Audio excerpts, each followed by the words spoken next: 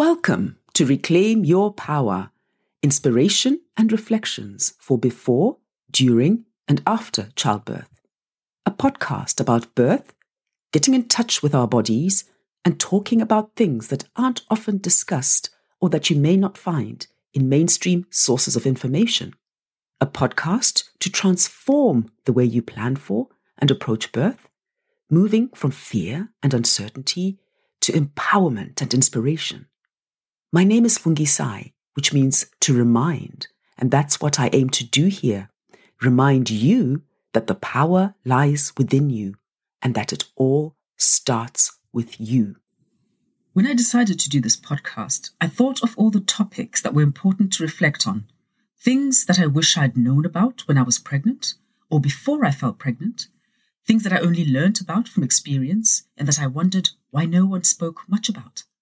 Some of these things I discovered as I started to explore a bit more and moved away from the standard books I'd bought and read on pregnancy and birth. Others I learnt about once I started training to be a doula and was introduced to writers who presented topics I didn't know about. And some of the knowledge I gained was from personal experience. Loss is one of these. You hear about loss during pregnancy and birth, and by this I mean miscarriage or stillbirth. But somehow these always seem to be far away, and we all assume or hope this will not happen to us. I think this is an understandable and naturally protective instinct. Of course, one feels some worry at certain points, depending on the state of your health or the symptoms you experience. But once we are past that first trimester, when we know that our baby has firmly established itself in our womb, then the worry recedes until we get closer to giving birth. Then the worry resurfaces again. Every mother remembers waking up to check on their newborn to make sure that he or she is all right, he or she is breathing. So loss is something that is with us during this time. Although, in this age we live in, with so many medical advancements, it's something we don't necessarily want to face. If we look around at the natural world, there is birth, there is life, and there is death. It's a cycle of life. However, when death comes so early, as life is just beginning, it feels wrong and it's devastating. It would be remiss of me to not have an episode on this topic because it is important and because so many women have been through it and may have felt guilt or shame, may have felt that there is something wrong with them or that they did something wrong and they have not had the opportunity to share their experiences and receive comfort.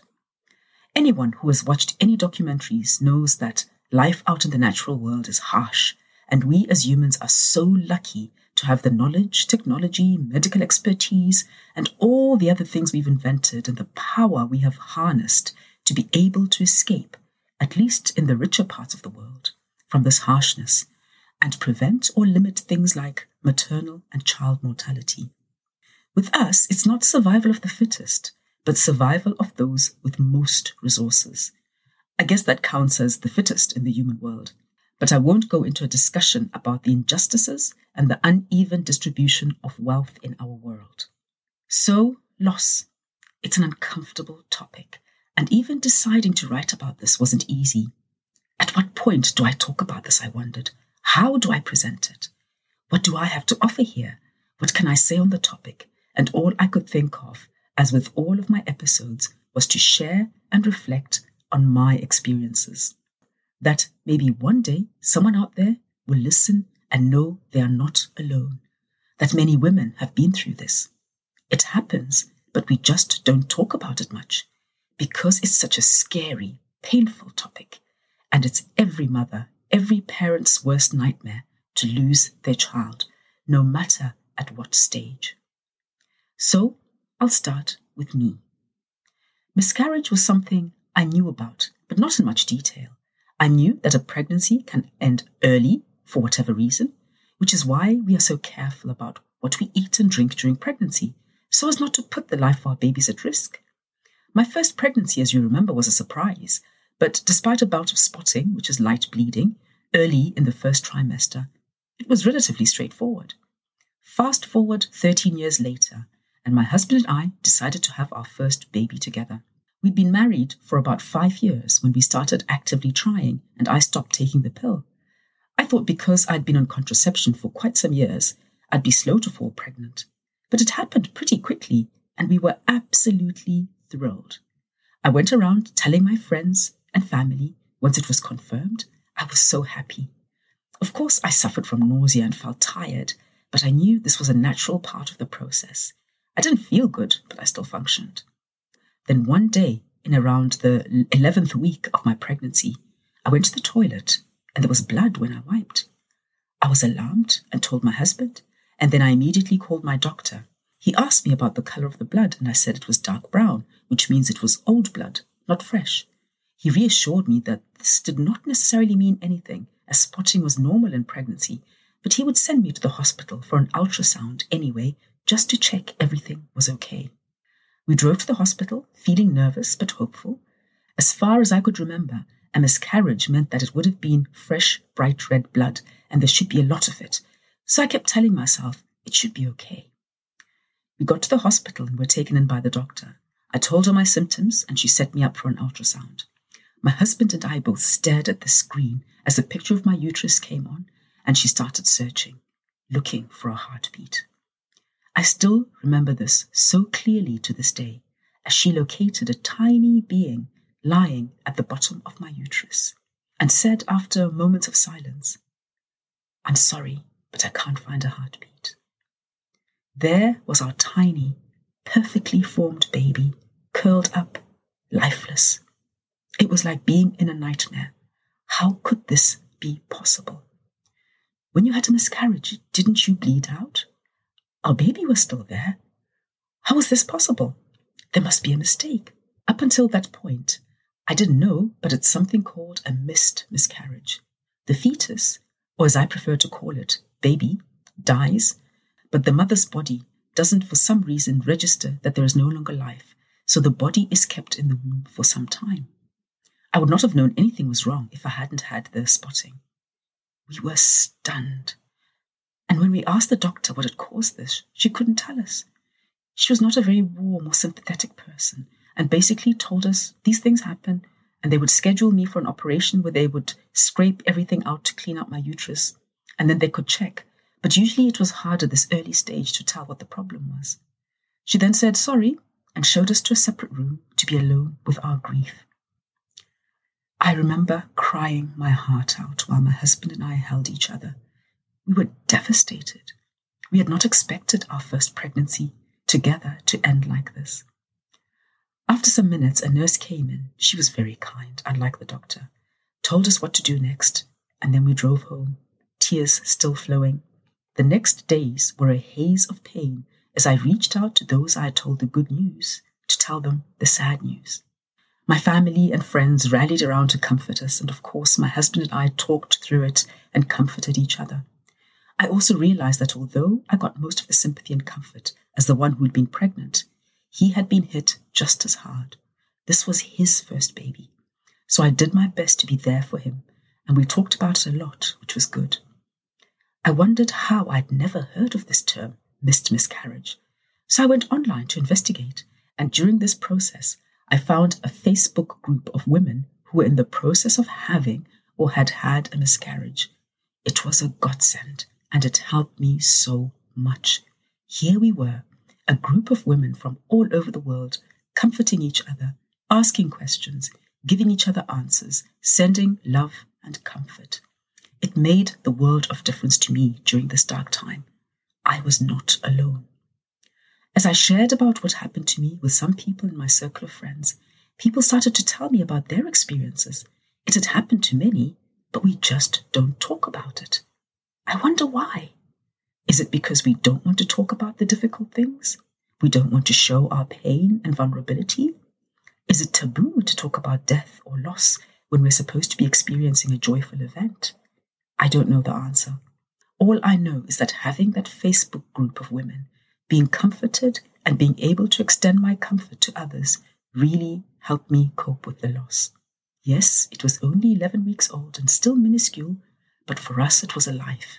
It was our child, and it hurt. And even as I share this now, I still feel the pain, the loss. I was admitted into hospital to get everything cleaned out, And I must say the care I got at the hospital in Kirkcaldy, Scotland, was amazing. There was so much compassion and care. The doctor came and spoke to me and explained what would be happening after offering her condolences, introduced me to the anaesthetist who told me what he would do, so I felt safe and cared for. I also signed a consent form for the treatment, acknowledging that I understood the procedure and had been properly informed. The procedure went smoothly and the aftercare was great. The doctor visited me again to tell me how things had gone and what to expect, and we asked questions, and then I went home to heal. I'd not yet met my midwife, the one connected to my GP surgery, but when she heard the news, she made a trip to come and visit me, to talk to me and make sure I was coping okay. She was so kind and motherly, and as my own mother was hundreds of kilometers away, it was so nice to have that care. I remember she gave me a big hug, and she also sent us a card with some kind and comforting words. So although the experience was painful, the care and compassion I got from the medical caregivers, apart from the first doctor, was excellent. I felt seen and nurtured, something that every woman needs at this difficult time. So when I felt pregnant again after waiting a few months before trying again, we didn't tell anyone this time. I was not only suffering from morning sickness, but I was also very afraid. I detected some spotting again around 10 weeks and I was terrified. I called my GP and he reacted swiftly, sent us for an ultrasound. You can imagine how we held our breaths. But this time, there was our little one and his heart was beating strongly. You can imagine the joy and relief we felt. We had another ultrasound at 12 weeks and again I had that anxiety. Would there be a heartbeat? And he was fine. And as you know, all went well and culminated in a beautiful home birth. That was so healing. Fast forward to 2009, and we had now moved back to Norway and decided to have another baby. Again, I conceived relatively quickly, and we were excited, but my joy was tempered with anxiety. What if it happened again? And around 10 weeks, again, I had spotting, dark red blood. I thought, oh no, here we go again. This time, the process did not go so smoothly. My doctor was not so understanding and chose to insensitively tell me that as I was an older mother, I was 40, chances of miscarriage were higher. It was such a difference from the treatment I had received in Scotland. Basically, I had to argue with him and insist he refer me for an ultrasound. He expected me to wait and see, and I refused. I'd been through this before. He grudgingly referred me, and when I went to the hospital this time, I was alone because it was during the time of the swine flu epidemic. So the maternity hospital was strict about who could come in. The doctor was not particularly warm, more matter of fact, and this time, instead of using the ultrasound on my stomach, she used a probe which she pushed into my vagina. I was not expecting this. So not only was I stressed, worried, and alone, but I had to lie there, enduring an invasive and extremely uncomfortable examination. As I watched the screen, my heart sank. Silence. No heartbeat. Again. I couldn't believe this was happening to me again. She was sympathetic, but matter of fact. I went home feeling wretched. When the time came for me to go to hospital for the procedure to clean me out, I was alone again. In Scotland, my husband had been with me when I was wheeled out to theatre and had been there when I came out again. This time, he had to drop me in the car park. I was then made to sit waiting in some cold corridor for quite a while. I'd been there at 8 a.m. in the morning. After a while, a nurse came to get me. She was nice enough. I was popped into a bed and lay there reading my book, waiting for at least an hour. This time, I never got to meet my doctor. The nurse got me ready for surgery. Then I was wheeled to theatre. The anaesthetist spoke to me a bit as he set me up. And then the next time I woke up, it was all over. The nurse checked on me and brought me food. No doctor came to see me. Then I was discharged and told to contact my GP if I noticed anything unusual. What a world of difference in treatment. They did nothing wrong, and I got good care, but there was no warmth and no compassion. For any woman going through this, it's important to feel seen and not just be treated like yet another body going through a factory of healing. Inwardly, I thought to myself, there's no way I'm going back there if I can help it. This brings me back to the care that we deserve and that we should be given and begin to demand as women. Whether it's when you're giving birth or whether it's when you are dealing with loss. The care we receive should be humane, should not be just, oh, I'm doing my job, but should always be with compassion. Maybe we need to rethink the training given to our medical personnel, and that one of their exams should be on how to deal with people in their care with kindness and compassion. It doesn't cost them much, but it makes a big difference to their patients and may result in better outcomes. My next pregnancy went okay, although I had the same spotting again, but like with our son, our daughter was alive and well. So I don't know why those 2 pregnancies ended in miscarriage. I'll never know, and I'll just have to accept that for some reason, those 2 babies were not meant to come into the world. After my first miscarriage, I read a lot, but that didn't give any answers. Having had a miscarriage the first time did not make it easier the second time. It was an especially lonely experience. But this time we had a young child who needed my care and attention, so that helped me to cope and not get caught up in my grief. So, 2 very different experiences in 2 different contexts. I experienced loss early in pregnancy, and this is relatively common, but one can also experience loss later on, although this is much rarer, and it's even more difficult to handle. So it's important that women who experience loss have good care, have access to counseling and support. It's important that you or your partner who is also grieving seek for this help and make sure that you both get the chance to be able to share and to grieve. It is loss, whether it happens at 8 weeks or at 38 weeks. It does not make the grief any less, and we should respect that. We should not expect women to get over it and say, well, it wasn't really a baby anyway, because for many of us, once the egg and the sperm fuse, life is created. We celebrate that creation of life, and when it ends prematurely, we grieve. So let's show compassion, kindness to those who have lost their little ones during pregnancy, and take the time to listen and not try to rationalize or dismiss. Just listen and be there. That's all we really need, because in most cases, we know there are no answers, and we just have to believe that the next time all will be okay. But it doesn't mean that we ever forget those little ones we never got to hold in our arms. In this episode, I focused on miscarriage early in pregnancy because that is my experience and what I can reflect on. But just as I said, stillbirth is another reality in women's lives. Although it's not as common, it does happen. So it's important to listen to your body throughout your pregnancy, to be in touch and aware when you feel that something is not quite right. Make sure that your caregivers listen to you. If, for example, you haven't felt your baby moving for some time, it's important to get it checked as quickly as possible. You can only be aware of how often your baby moves if you remain in touch with your body and trust your instincts. You start feeling your baby's movements from about 14 to 16 weeks. It varies from woman to woman. It starts with a fluttering sensation in your belly in the early stages, which then gradually progresses to the distinct movement and kicks that are easy to identify.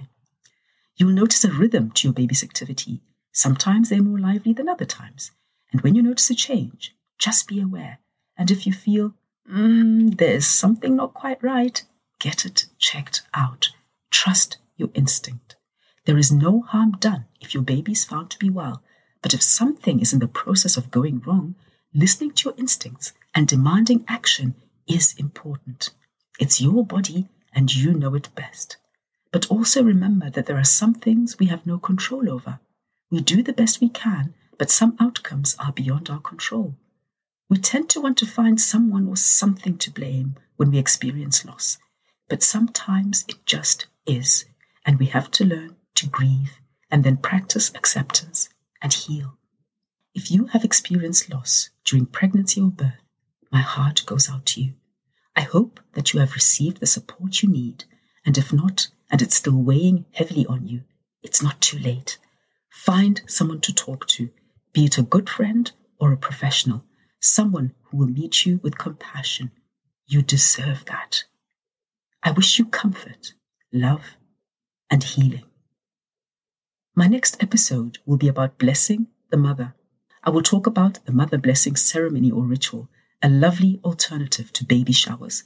I hope you will join me. If you have found my podcast helpful, interesting, thought-provoking, or even challenging, please share. I would also appreciate any comments or reviews. My podcast is now on Apple Podcasts, where you can leave a review. I am always happy to hear what you think and to learn. Thank you for being here, for listening. This is Fungisai, reminding you to reclaim your power.